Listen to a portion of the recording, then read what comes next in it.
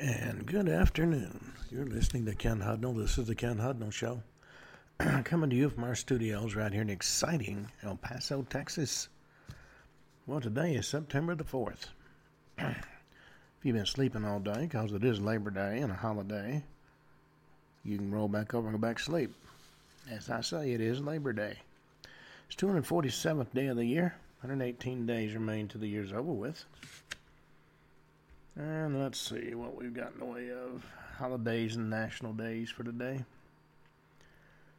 I said it was Labor Day, National Wildlife Day, National Eat an Extra Dessert Day, Mouth Guard Day, National Macadamia Nut Day, Longaree Dance Day, West Indian Day Parade. Well, not a lot of holidays observances on this particular date. In 476 AD, Romulus Augustulus is deposed when Oda Acer proclaims himself king of Italy, ending the Western Roman Empire. 626, Li Shimin, posthumously known as Emperor Taizong of Tang, assumes the throne over the Tang dynasty in China. 929, Battle of Linzhen. Slavic forces, the Radar in the Obotrites, are defeated by a Saxon army near the fortified stronghold of Linzhen in Brandenburg. 1260, the Sienese Ghibellines, supported by the forces of Manfred, king of Sicily, defeat the Florentine Guelphs at Monteperti. 1282, Peter III of Aragon becomes king of Sicily. 1479, the Treaty of Alcucovas is signed by the Catholic monarchs of Castile and Aragon on one side and Fonso V and his son, Prince John of Portugal. 1607, Flight of the Earls takes place in Ireland.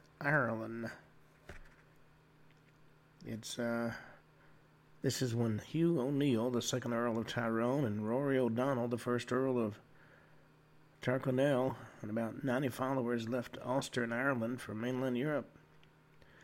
Their permanent exile was a watershed event in Irish history, symbolizing the end of the old Gaelic order. 1607. 1666. In London, England, the most destructive damage from the Great Fire occurs on this date. 1774. New Caledonia is first sighted by Europeans during the second voyage of Captain James Cook.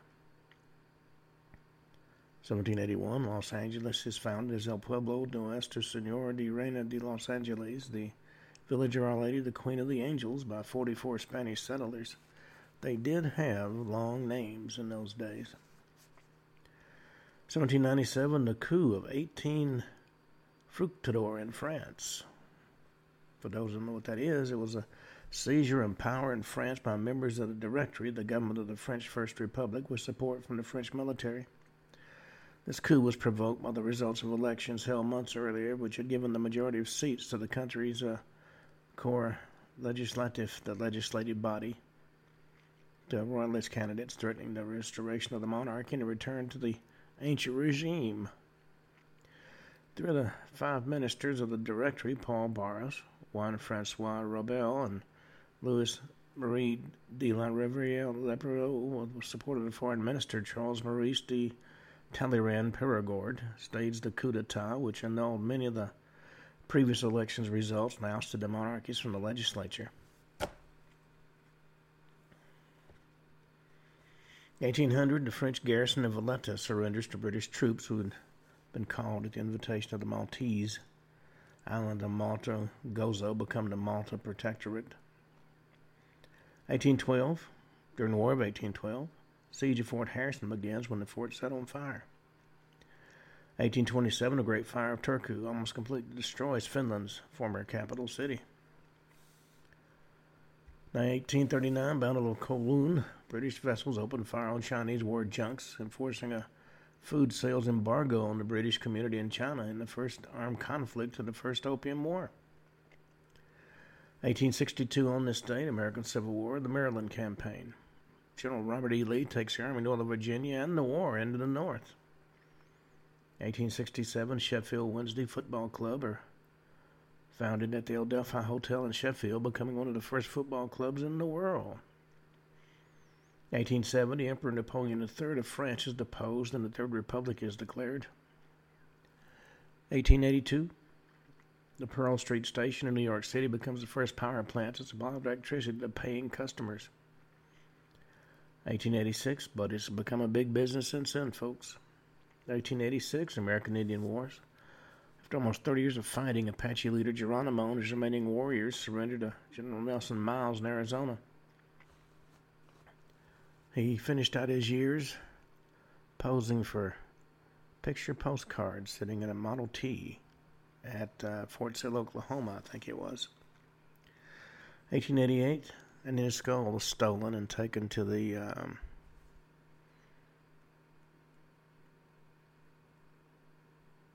Skull and Bones headquarters.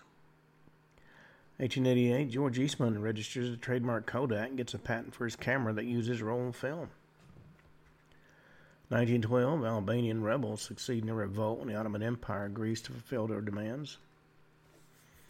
1919, Mustafa Kemal Ataturk, who founded the Republic of Turkey, gathers a Congress of Sivas to make decisions as to the future of Anatolia and Thrace. In 1923, maiden flight of the first U.S. airship, the USS Shenandoah. 1934, Evelyn Waugh's novel, A Handful of Dust, is first published in full on this date. 1936, Spanish Civil War. Largo Caballero forms a war cabinet to direct the Republican war effort. 1939, World War II. William J. Murphy commands the first Royal Air Force attack on Germany.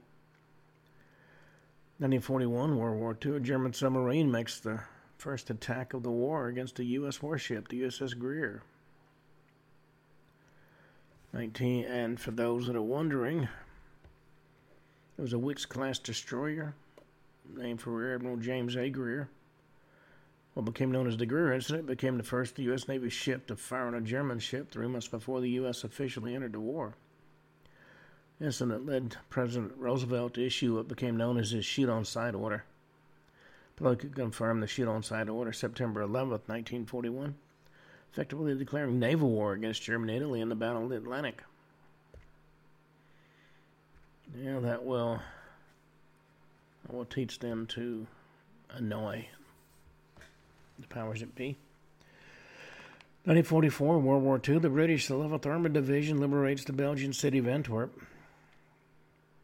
Also in 1944, World War II, Finland exits from the war with the Soviet Union. 1948, Queen Wilhelmina of the Netherlands abdicates for health reasons. Afraid somebody's going to shoot her.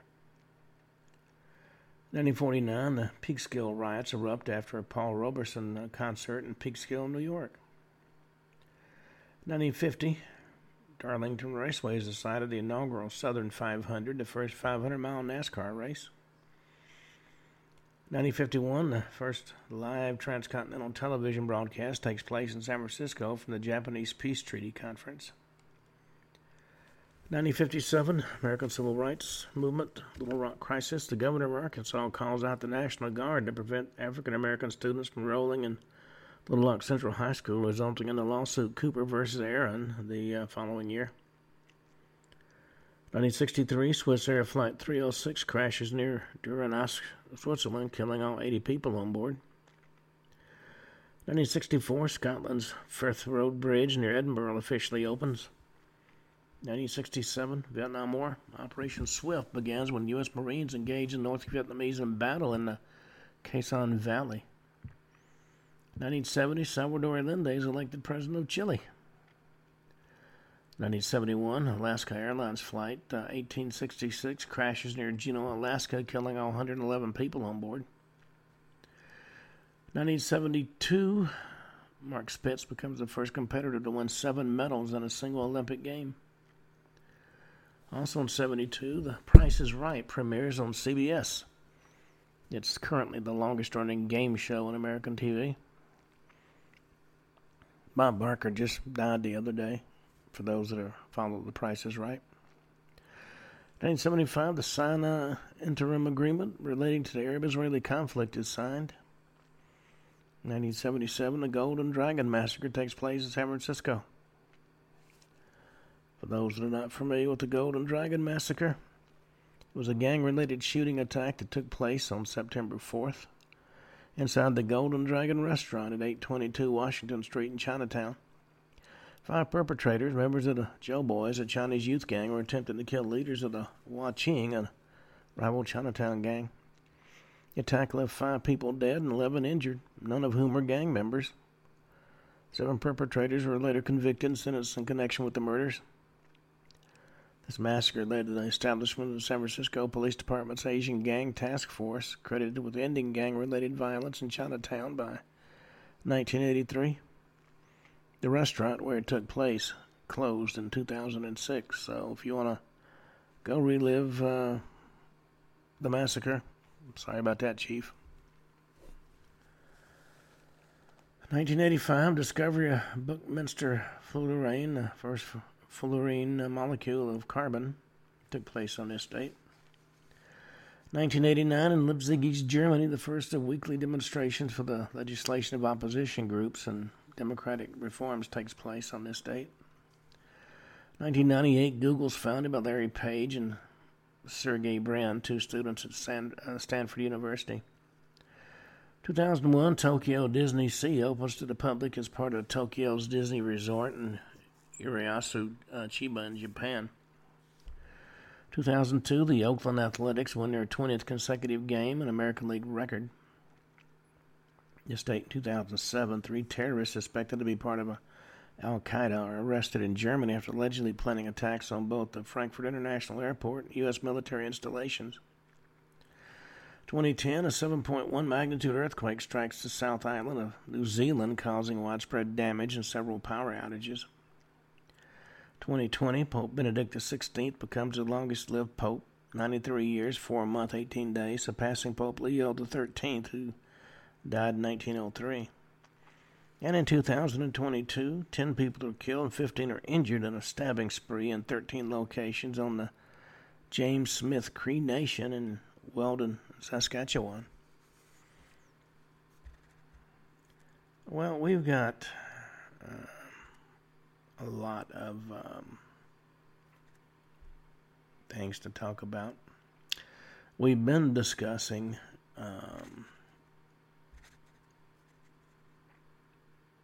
I guess you could call them unexpected deaths in Hollywood.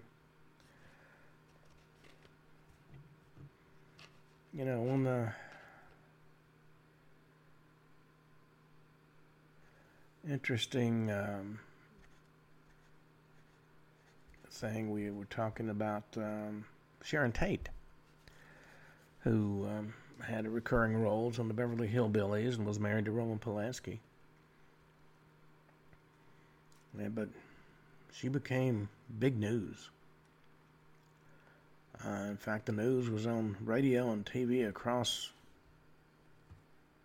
Los Angeles and, in fact, most of the country. And with every grisly detail that came out, shock and fear spread as well, starting in the living rooms of the rich and famous and trickled down to the ordinary family rooms in the rest of the city. 5 people were found murdered, butchered, as a matter of fact, in a gated estate in Benedict Canyon. That's an estate surrounded by high walls and a sophisticated security system. Well, if those folks aren't safe in their own home, then the question became, who was? And they weren't merely murdered. They were mutilated, stabbed and shot over and over and over again, and their blood used to write cryptic messages all over the house. One of the victims that got the most publicity, of course, was the gorgeous Sharon Tate, an actress who just made a big splash in how they publicized film Belly of the Dolls. And she was the wife of Polish director Roman Polanski, and she was 8 months pregnant. So immediately everybody began to ask why. Well, her name was actually Sharon Marie Tate, born in Dallas, Texas in 1943. To Doris and Paul Tate. Father was in Army intelligence and spent most of his time away. So, while the cat's away, I guess is the expression, Doris got bored one day and put her 6-month-old daughter in the Miss Tiny Tots of Dallas contest. That was years before the TV show Toddlers and Tiaras, and of course Sharon won. And as the years passed, Sharon realized the power she had and the attention her beauty commanded and began modeling. Even appeared on the covers of Stars and Stripes magazine in a bathing suit and straddling a missile. Now, her father, who was a colonel by this time, wasn't pleased, but he wasn't home all that much, so Sharon carried on with her activities without any long, boring speeches on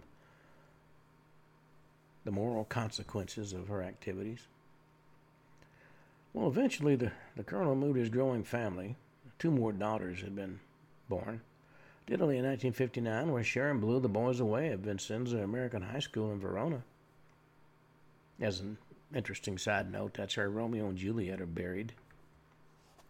She was a cheerleader with endless hours and endless offers from love-struck admirers looking to carry her books, and she was the homecoming queen, a position the school created just for her.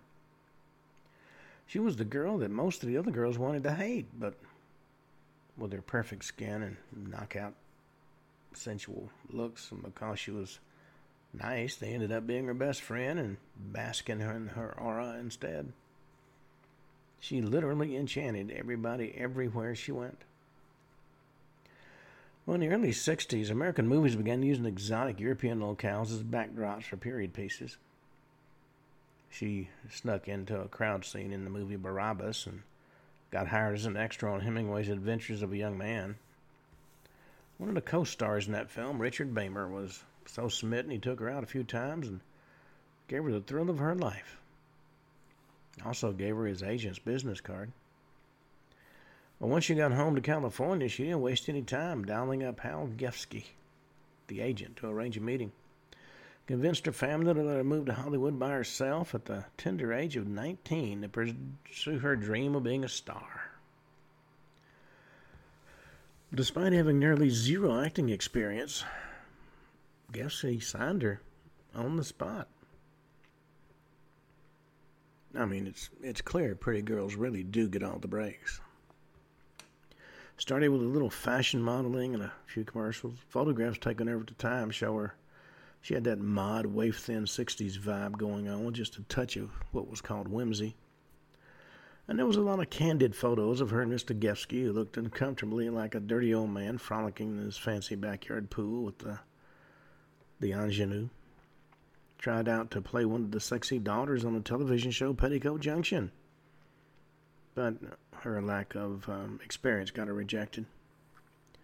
But the show's producers were so impressed, they contacted the head of Filmways Pictures, babbling away about this neophyte beauty who just walked onto his set. She signed a 7-year contract with Filmways, and must have been one of the last actresses to sign a bona fide studio contract before that system went the way of the dodo.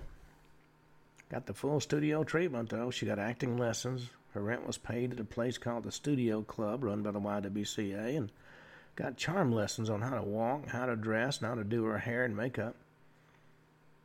According to Gefsky, her first female roommate at the Studio Club put the moves on her. Forced her to switch rooms. Well, even at the YWCA, the women couldn't resist her. Didn't take long for the girl with the Midas touch to ditch her shabby apartment and move into a swanky apartment off the Sunset Strip within walking distance of the famed nightclub, the Whiskey A Go-Go. And it was at a party there that Sharon met Jay Sebring, hairstylist to the stars, and Warren Beatty, star of the hit film Splendor in the Grass. Sebring, who was a notorious philanderer, applied his wares up and down the strip and was that rare breed, a general heterosexual male stylist that his blue-haired, well-heeled clientele had a hard time resisting. I mean, by all accounts, he was impossibly good-looking and Could have been an actor himself if he'd showed the slightest interest, which he didn't. He and Sharon became seriously involved, and she even eventually moved into a spooky house on Easton Drive in Benedict Canyon. That was the former home of Paul Byrne and his wife, another blonde we've talked about, Jean Harlow. Everybody knew the story that Byrne, despondent over not being able to consummate his marriage to Harlow, blew his brains out in the upstairs bedroom back in the 1930s. Sharon spent long hours alone in that German cottage-style home and claimed to have met the ghost of Byrne himself one night. She'd always carried a fascination with paranormal and also told friends the ghost of Valentino haunted the house she lived next to on CeeLo Drive, called Falcon's Lair. Well, her film career was in limbo. Filmways had her doing a small recurring role in the Beverly Hillbillies where she had to wear a black wig. Wasn't credited and barely recognizable.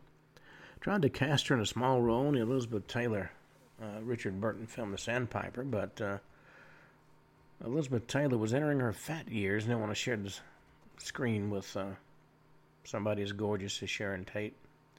Had to travel to England to get a decent part in the witch story, Eye of the Devil. Yeah, she took this role seriously, even meeting the high priest and priestess of Wicca, Alexander Maxine Sanders. And as fate would have it, Filmways president Martin Ransohoff introduced Sharon to his good friend, producer Roman Polanski, in hopes that Polanski would put her in his new film, The Fearless Vampire Killers. Well, Polanski was somewhat reluctant at first, fearing she wasn't experienced enough, but her charisma was too much for him, though, and she got the part. And following in the tradition of all good actresses, she fell in love with the director, and by the time the film was over, the two were inseparable. Photos of the couple striding down fashionable London streets during the 60s show a carefree Sharon, stunning, radiating happiness, and looking the epitome of the mod princess in her giant bell-bottoms and miniskirts. Jay got word his girlfriend was keeping company with another guy and flew to London to win Sharon back. Ended up meeting and liking Roman, and three of them became best friends. This scenario could only have happened in the 60s, I would imagine. Polanski later said, despite his popularity with the jet set, Sebring was in truth very lonely and thought of him and Sharon as his family. Kept wearing Sharon's college ring on his neck for the rest of his short life. Well, Sharon and Roman set up house together in L.A., and while he got busy directing the film that would define horror for years to come, Rosemary's Baby, she was cast in the film version of one of the most successful novels of all time, Jacqueline Suzanne's Valley of the Dolls. Book depicted with scathing realism the deviant, shallow existence of those who chose show business as their way of life. And for its time, it was shocking, though it seemed fairly tame today. I mean, it wasn't going to give a serious run to Shades of Grey, or 50 Shades of Grey. Not a critically acclaimed novel, Valley was even less acclaimed on film. Sharon played the role of Jennifer North, a struggling Broadway actress who has little talent and is admired only for her beauty. Sounds somewhat familiar, I would say. Well, director Mark Robson wasn't a pleasant man. According to Patty Duke, who played Neely O'Hara in the film, he directed most of his unpleasantness toward Sharon, treating her horribly in front of the rest of the cast and crew. And to be fair, she was no great actress. Her delivery was wooden and amateurish. Seemed to be dancing on the surface of her roles rather than digging deep within herself to become the part. Either she didn't have that capability or she hadn't met the director who could get that performance out of her yet. And if you listen to her in Valley of the Dolls, with your eyes closed, her acting is truly cringeworthy. New York Times reviewer Bosley Crowther wrote of the film, all a fairly respectable lover of movies can do is laugh at it and turn away. Well, sensing her limitations, or maybe lamenting them, Sharon began referring to her roles and her career trajectory as sexy little me. Meanwhile, Rosemary's Baby was almost causing riots in the theaters, and Oscar talk for its young co-star Mia Farrow. Sharon couldn't help but resent it, hoped Roman would use her as his star.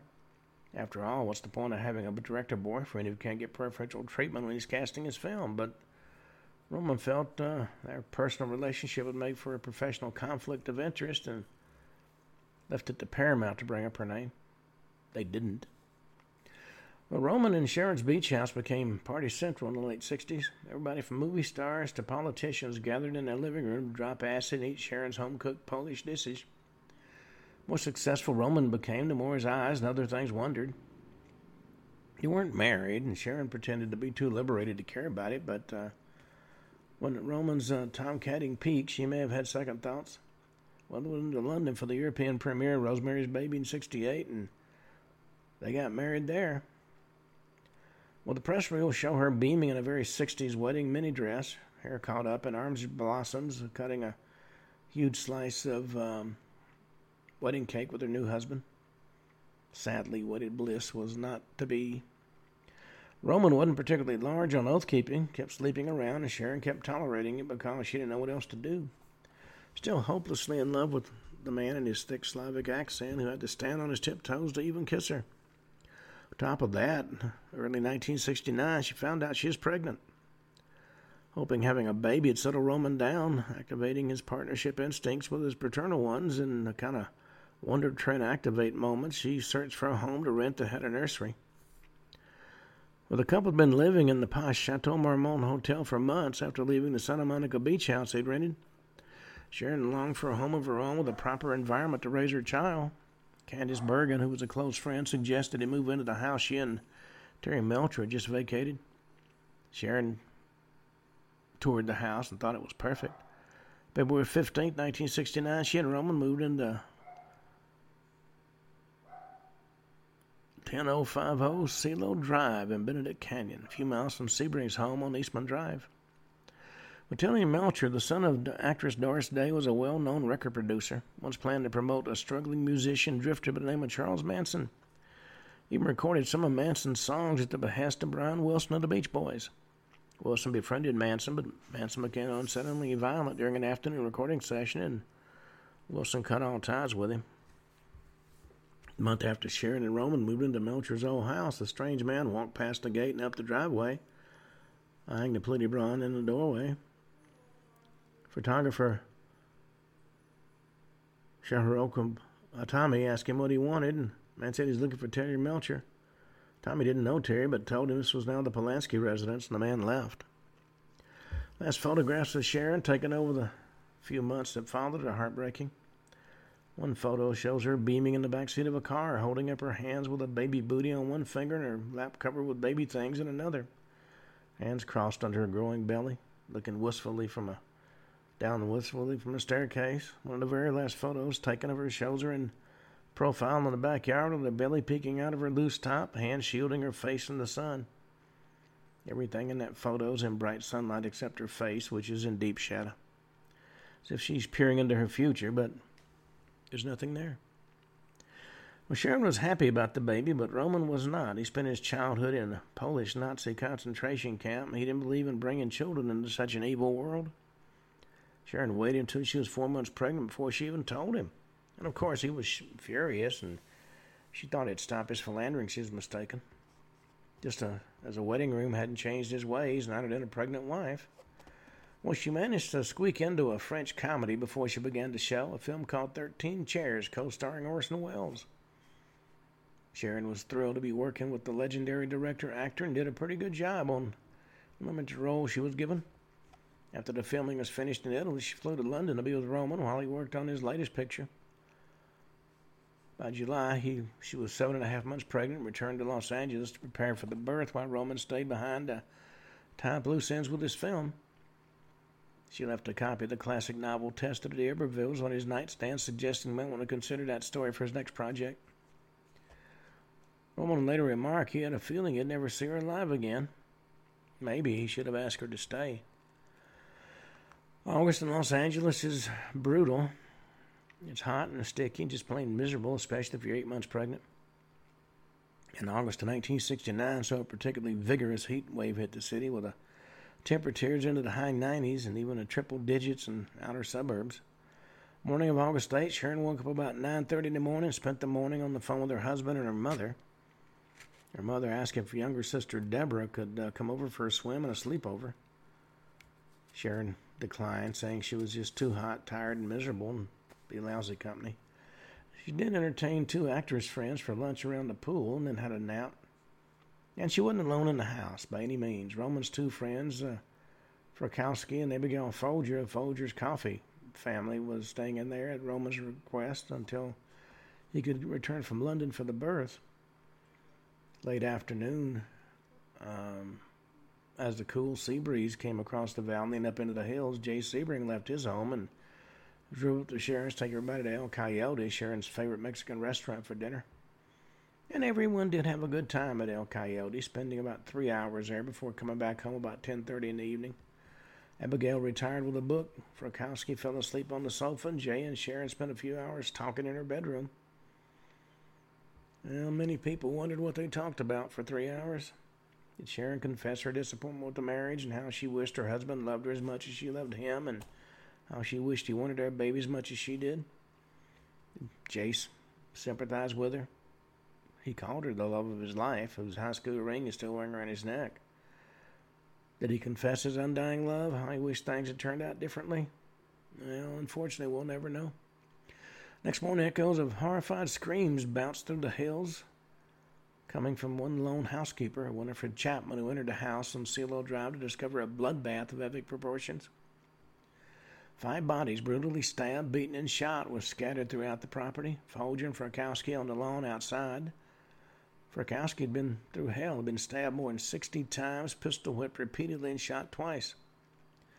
Handle of the gun used to beat him had broken in the process. Inside, Sharon was covered in her own blood, wearing only a bra and panties, a rope around her neck. She was only 26. Other end of that rope was tied around Jay Sebring's neck. He was just a few feet away, shot in the head twice.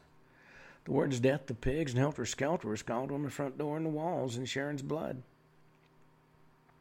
The sight was so gruesome that even seasoned police were throwing up on the front lawn. And to this day, this scene plays over and over in people's minds, remaining the most notorious multiple murder in Los Angeles history. Well, in death, Sharon got what she desperately strived for in life, lasting fame.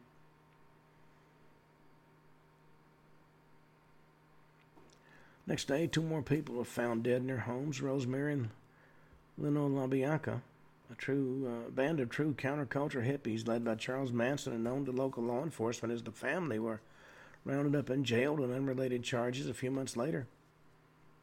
One of them, Susan Atkins, bragged to her cellmate about how she and 4 others killed those people up in the canyon, and how when Sharon Tate was begging for her life and that of her baby, she had coldly told her, "Look, bitch, you might as well face it. You're going to die, and I don't feel a thing."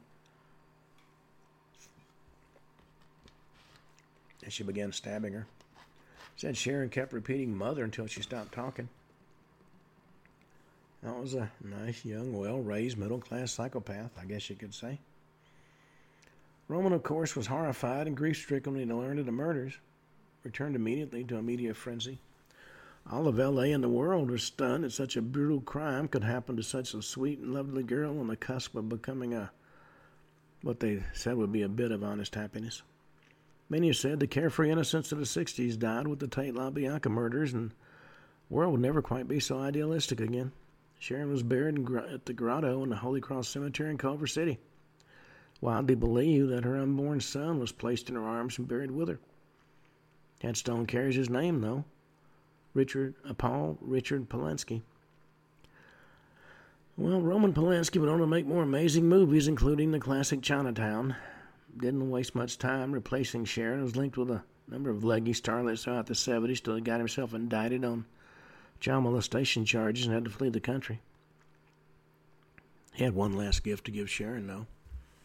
Took her advice and made the film version of Tessa of the D'Urbervilles, and then betted its unknown teenage star, 17-year-old Natasha Kinski. Sharon would have been proud. Well, maybe not. She's safe now from her disloyal husband, from critics, and soulless madmen and the drooling freaks that follow him.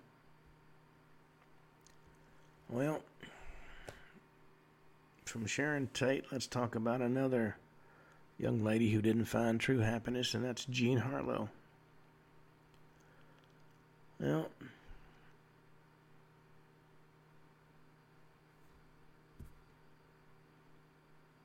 the scene opens with the girl on the screen barely containing her enthusiasm being slapped by the well-dressed man. She claimed, "Do it again, I like it, do it," and threw herself on him, kissed him. Well, it wasn't very ladylike, but she didn't care and knew that nobody else cared either. She was something more than a lady. She was a bombshell. Term invented to describe her when all existing terms prove inadequate. This was the one, the only, Jean Harlow. 1991, a beautiful baby girl was born in Kansas City, Missouri. Her name was Jean. Her mother, Jean, named her Harleen Harlow Carpenter. Jean was from a wealthy family, had never been happy in this arranged marriage to Harleen's father, Montclair Carpenter. She considered him beneath her class. And those who knew Jean said she was one of the most beautiful women they ever saw, even prettier than her daughter one day would become. Mama Jean doted on her little girl, and for the rest of her life would refer to Harleen as the baby. And Harleen, to be truthful, was a beautiful baby, grown to an even more beautiful child with shocking white hair, helped along by a few chemicals, courtesy of Mama Jean, and huge green eyes. Lived in splendor in a huge house complete with nannies and chauffeurs and maids. While Mama Jean doted on her, Harlan's affection for her mother bordered on worship, as demonstrated in a handwritten thank you note Harleen penned to her mother after receiving a bracelet from her for her 8th birthday. Dearest mother, your gift was the sweetest of all. The little bracelet you gave me used to bind our love still tighter than it is, if that's possible. I love you better than anything that's ever its name was heard of. Please know I love you better than 10 lives. Yours forever and eternity, your baby. Well, you have to ask yourself if an 8-year-old actually did write that. And in fact, why is an 8-year-old writing a thank you note to their mother anyway? That note sounds strangely like a love letter. Well, when Harleen was 11, Jean divorced her bourgeois husband, took Harleen, and tried to make a go of it alone in Hollywood. For 2 years, she pounded the pavement, but at 34, she was beyond her sell-by date, and Hollywood didn't bite. So, giving up in defeat, they returned to Kansas City.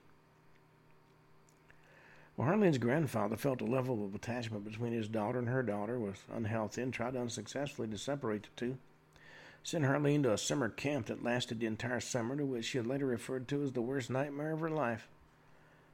Lost her virginity there, and came down with scarlet fever. Well, as you might guess, Mama Jean came to the rescue. Little quarantine wouldn't keep her from her baby. She bowled through the protest of the camp director, got into a boat, and rowed herself across the lake to the camp, and she found Harleen in an isolation building far from everyone else. Spent the next 3 weeks there tending Harleen and wouldn't leave her side. Later it came to light the illness triggered a dormant virus that would in 11 years lead to kidney disease. On the way back from camp, they stopped in Chicago to dine at a posh restaurant. A suave man sporting an Italian accent and gigolo-like manner introduced himself as Marino Bello. Must have been love at first sight for Mama Jean, because the penniless Bello became her new boy toy. Harleen was less impressed, but tolerated him for the way he made her mother smile. Harleen herself was soon smiling when she met Chuck McGrew, boy from high social standing and a sizable inheritance in his future. Dropped out of her oppressive private high school and got married. Mama Jean had already married Bello 8 months prior to Harleen's wedding without her daughter's presence, which was a bit of a slap in the face, so to speak. Harleen now had money to play with as her husband came into the first installment of his vast fortune just a few months after the wedding. And Chuck, for his part, did love Harleen, but had no use for her meddling, clingy mother and her Italian gigolo husband. So in 1928, he moved his new bride clear across the country to a lavish mansion in Beverly Hills. They lived like Zelda and Scott in true jazz-age decadence. Chuck loved booze as much or more than he loved his wife, and the ever-accommodating Harleen tried to keep him company in this regard. Well, the results wasn't pretty. They were seen drunk and carousing in all the fashionable nightclubs of the day, and their parties were legendary.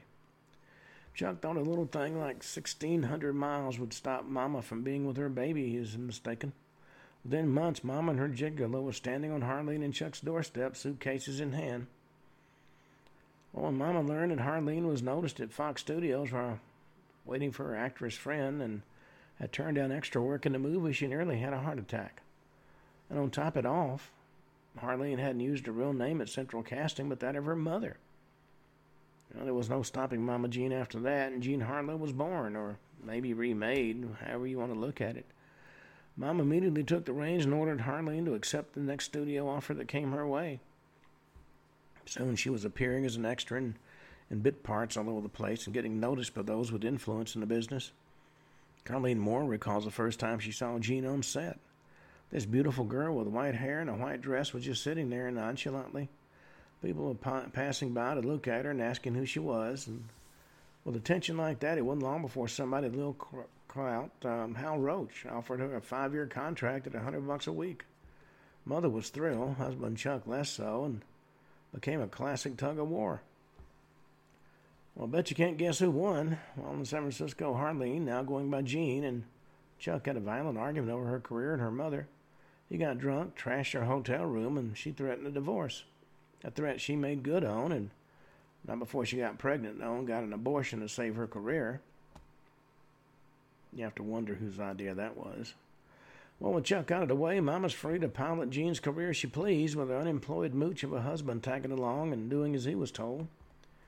Jean broke her contract at Hal Roach and worked as an extra again, being the sole breadwinner for her little family. As she later put it, I turned to motion pictures because I had to work or starve. Quite a come-down for a high society young lady. Howard Hughes, wealthy playboy turned movie director, making the big-budget war epic Hell's Angels and cast Harlow as the female lead. And that film made her a household name. Hell's Angels had already been completed as a silent film, but Hughes knew the era of silence was over, so in 1929 he completely remade the picture with sound and a new leading lady.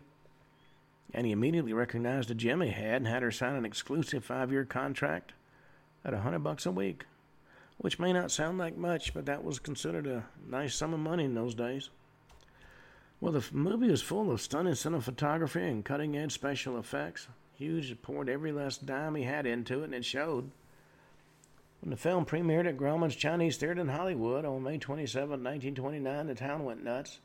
50,000 people lined the streets to get a glimpse of the stars in their limousines, especially that young, unknown Jean Harlow, who managed to shock a bootleg gin-soaked, depression-fearful audience with her barely there satin dresses and come-hither banter.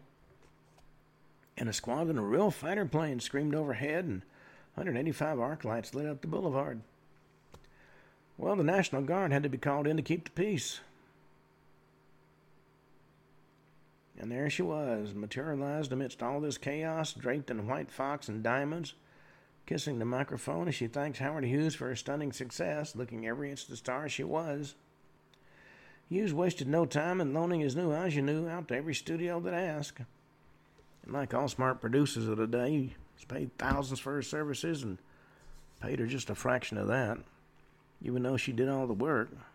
She suffered tremendously during the filming of Hell's Angels, largely due to her inexperience. Her acting was considered subpar, and salvage's investment in her Hughes filmed a scene in a new colorized technique called Technicolor, which accentuated her eyes, milky skin, and white hair.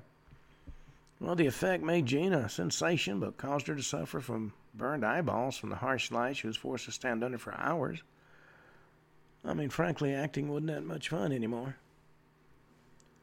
She was loaned out to one mediocre film after another, and her acting didn't improve, often mocked by film critics for her stilted delivery, but they had to acknowledge, although she couldn't act her way out of a paper bag, she was so stunning nobody really cared. But the fellow would become her second husband while the rushes for Hell's Angels were still being previewed. MGM executive Paul Byrne, who was on the rebound from the untimely drug-related death of his first love, Barbara Lamar. He became Jean's friend and confidant, much to the alarm and disapproval of Mama Jean. She thought Paul was a weasel who just wanted to use baby Jean for his own conniving, self-centered purposes. Something like the pot calling the kettle black, I guess you could say. Well, Mama still had her hands full, fending off Jean's soon-to-be ex-husband Chuck McGrew, who continued to petition for reconciliation with baby Jean, who was still Harleen, as far as he was concerned. Really wanted to go back to the hubby and domestic life, but Mama would have nothing of it. Eventually managed to separate the two for good. Nasty breakup scene occurred with the very drunk McGrew calling Jean something vile and slapping her so hard her head snapped back. He left the house, never saw his wife again. Jean remarked to her aunt, "Nothing on earth is worth what I go through, and I don't let her dominate." Well, with Byrne in her corner, Jean was given the part of a true slut in the MGM gangster film, The Beast of the City. She wiggled and she shimmied and used enough double entendres to work her way into the reluctant heart of a stiff-lipped police detective, much to the delight of the audience. Jean's at her free-spirited best in this film, touching herself seductively while dancing, messing up her hair, throwing herself on her shock suitor, all the while attempting to extort money for sex. Doesn't get more pre-Hayes office risque than that. Byrne booked her on an East Coast promotional tour for the film, and every theater where she appeared sold out. MGM saw the light and bought out her contract from Hughes. And she was soon paired with Clark Gable. They became the new it couple, at least on screen, who worked in more than 5 films together. And they became fast friends off screen as well. Rumors swirled of romance. Gable had that boy-man vibe with eyes like a child and a body that flung women over the edge. Maybe that's why people are truly shocked when she up and married the balding, ordinary, middle-aged Byrne in July of '32 instead of the niftier Clark Gable. Yeah, that wedding night must have been fascinating, as Mr. Byrne was allegedly hiding a little secret about himself. I guess you could say an itty-bitty little secret. As Latrice Joy Gilbert, ex-wife of John Gilbert, explained after she had seen Byrne naked by accident in the house he shared with her husband, "His penis is no bigger than my pinky." Byrne was rumored to have had a physical deformity resulting in permanent, hopeless impotence. But like a horny priest who lusts after the ladies in the confessional chamber, he was strangely obsessed with sex, concealing his lascivious, unfulfilled desire beneath a suave, controlled demeanor. I mean, just think about it. This man who was sex-obsessed but unable to do anything about it found himself married to the very embodiment of sex and still couldn't do anything about it. And because of this defect, Byrne became a bitter little man who belittled his sex goddess wife, putting her down in public as uneducated and stupid, even striking her occasionally. That made what happened that fall seem like not such a bad thing after all. Evening of September 4th, 2 months into the marriage, which had not been and never would be consummated, Byrne killed himself in the upstairs bedroom he shared with Harlow in their new Bavarian-style house in Benedict Canyon. He and Jean had argued supposedly about Mama Jean and Bella, who were pressing Jean to deed them her mansion and invest with them in a Mexican gold mine. I mean, could these two be any more cliched? Jean stormed off home to Mother, leaving him to his own dark thoughts, and according to the story, he stripped naked, doused himself in her most expensive perfume, and shot himself in front of a full-length mirror. I guess that was just to remind himself why. Husband and wife domestics, Winfred and John Carmichael, arrived in Eastman Drive late the next morning, discovered Byrne's corpse.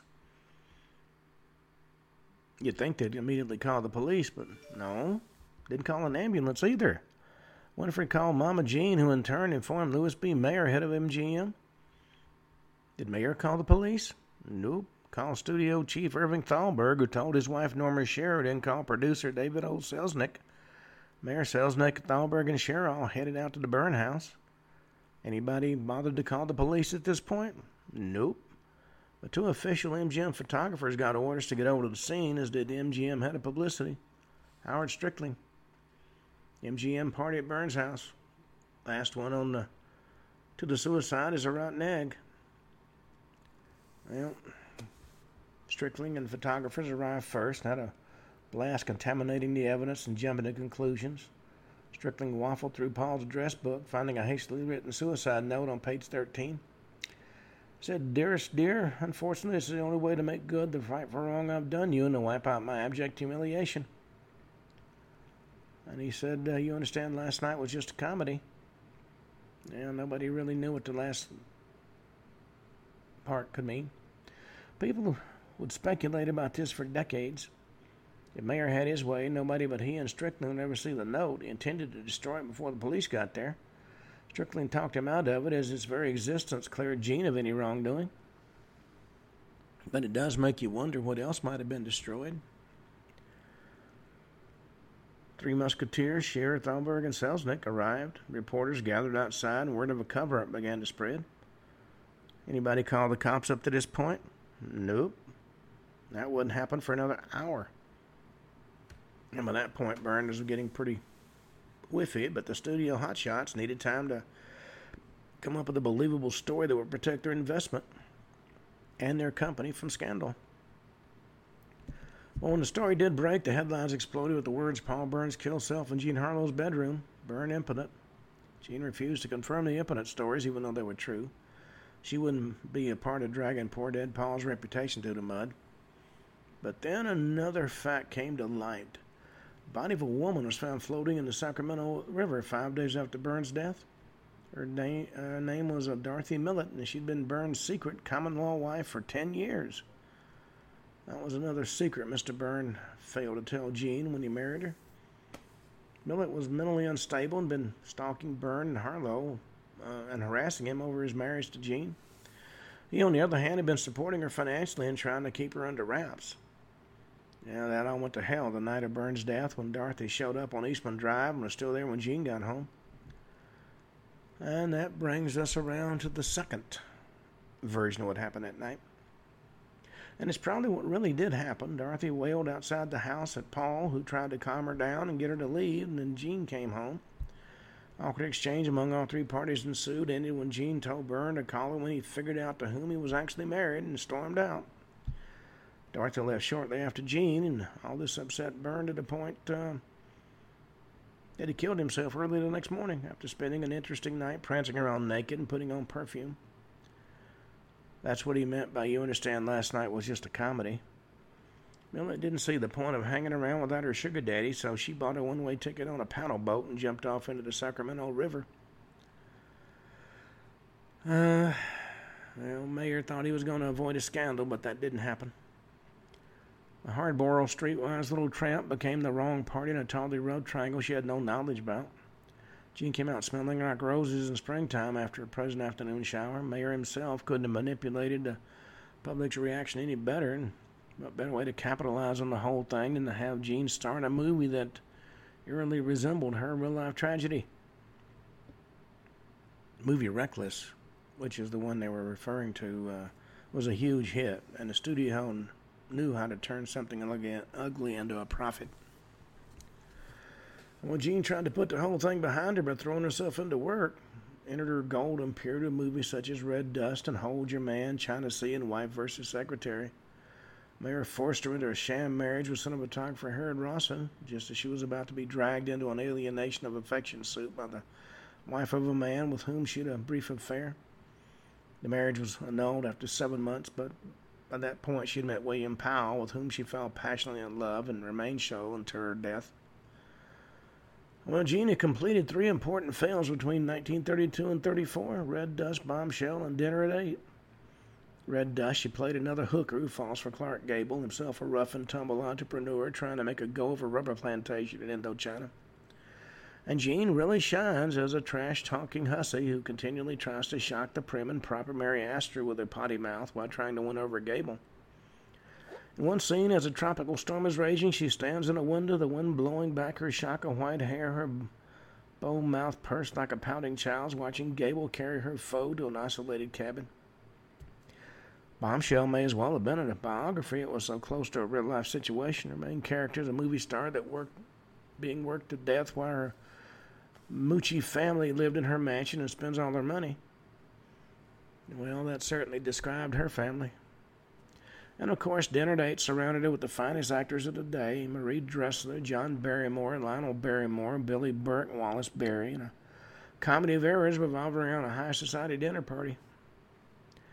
Well, by the mid-30s, Jean Harlow was the biggest star in Hollywood. The Depression raged, theaters went bankrupt and shut down, studios hemorrhaged money, but MGM was profitable, due almost entirely to Jean Harlow. Audience couldn't get enough of her. Her face graced the cover of countless magazines all over the world, and women went crazy trying to dye their hair that same distinctive platinum blonde. The Legion of Decency, a Catholic organization intending to spoil all the pre-censorship Hollywood fun, forced studios to rethink their loose moral values in certain films, mostly the ones with Jean Harlow. Suddenly, the sexually charged blonde slut was out, and a good girl with discerning learnings was in. Jean had to make the switch, which unbelievably she was able to do with relative ease. In the film Girl from Missouri, she appears with her as a flirtatious tease who hold out until marriage. Even made a smattering of films with her new brown tresses. Supposed to be an improvement. Later it would come out that her hair had actually fallen out during filming due to overprocessing, and the only alternative was a nice brown rinse. That's what happens when you mix peroxide with ammonia, girls. 1937, she began working on her final film, Saratoga. She was at the pinnacle of her career. Never been more popular with fans or critics. And she was with the man she loved. Jean and William Powell were burning up the sheets and tearing up the nightclubs together. He gave her an impressive 98-carat star sapphire ring in lieu of an actual engagement ring in the hope she would stop asking him to marry her. She kept pestering him, though. Well, a few months before filming on Saratoga began, Jean and her mother attended a plethora of events in Washington, including lunch with Eleanor Roosevelt, as well as 22 other functions. Well, everybody noticed a change in Jean's appearance, though, where she'd always been a perfect figure, was now a bloated one with a puffy face. Her relationship with Powell consumed her, and she remarked to her friend, "I can't stand it anymore. He's driving me crazy."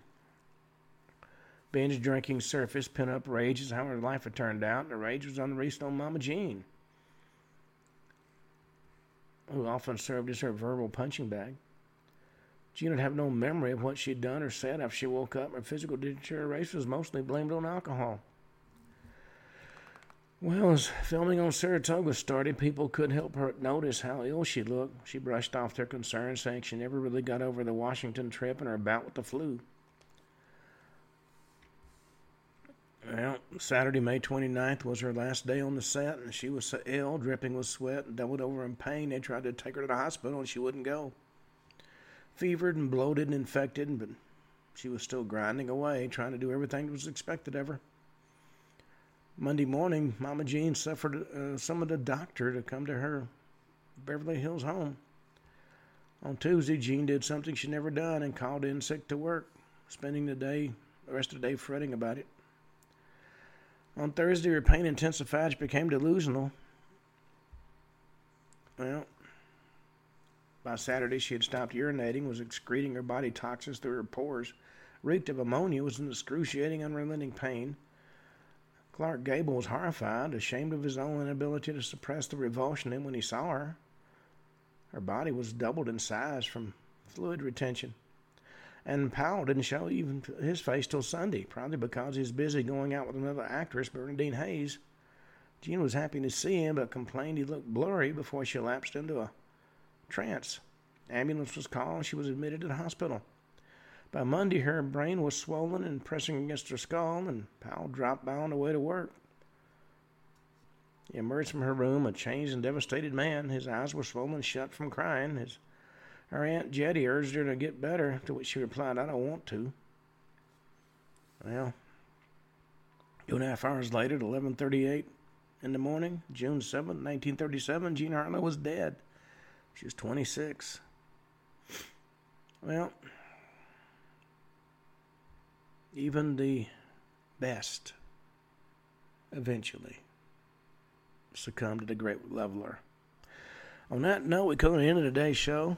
We'll be back tomorrow, and once again, we'll be talking about strange and unusual. Until then, this is Ken Hudnall for the Ken Hudnall Show, saying have a truly great evening.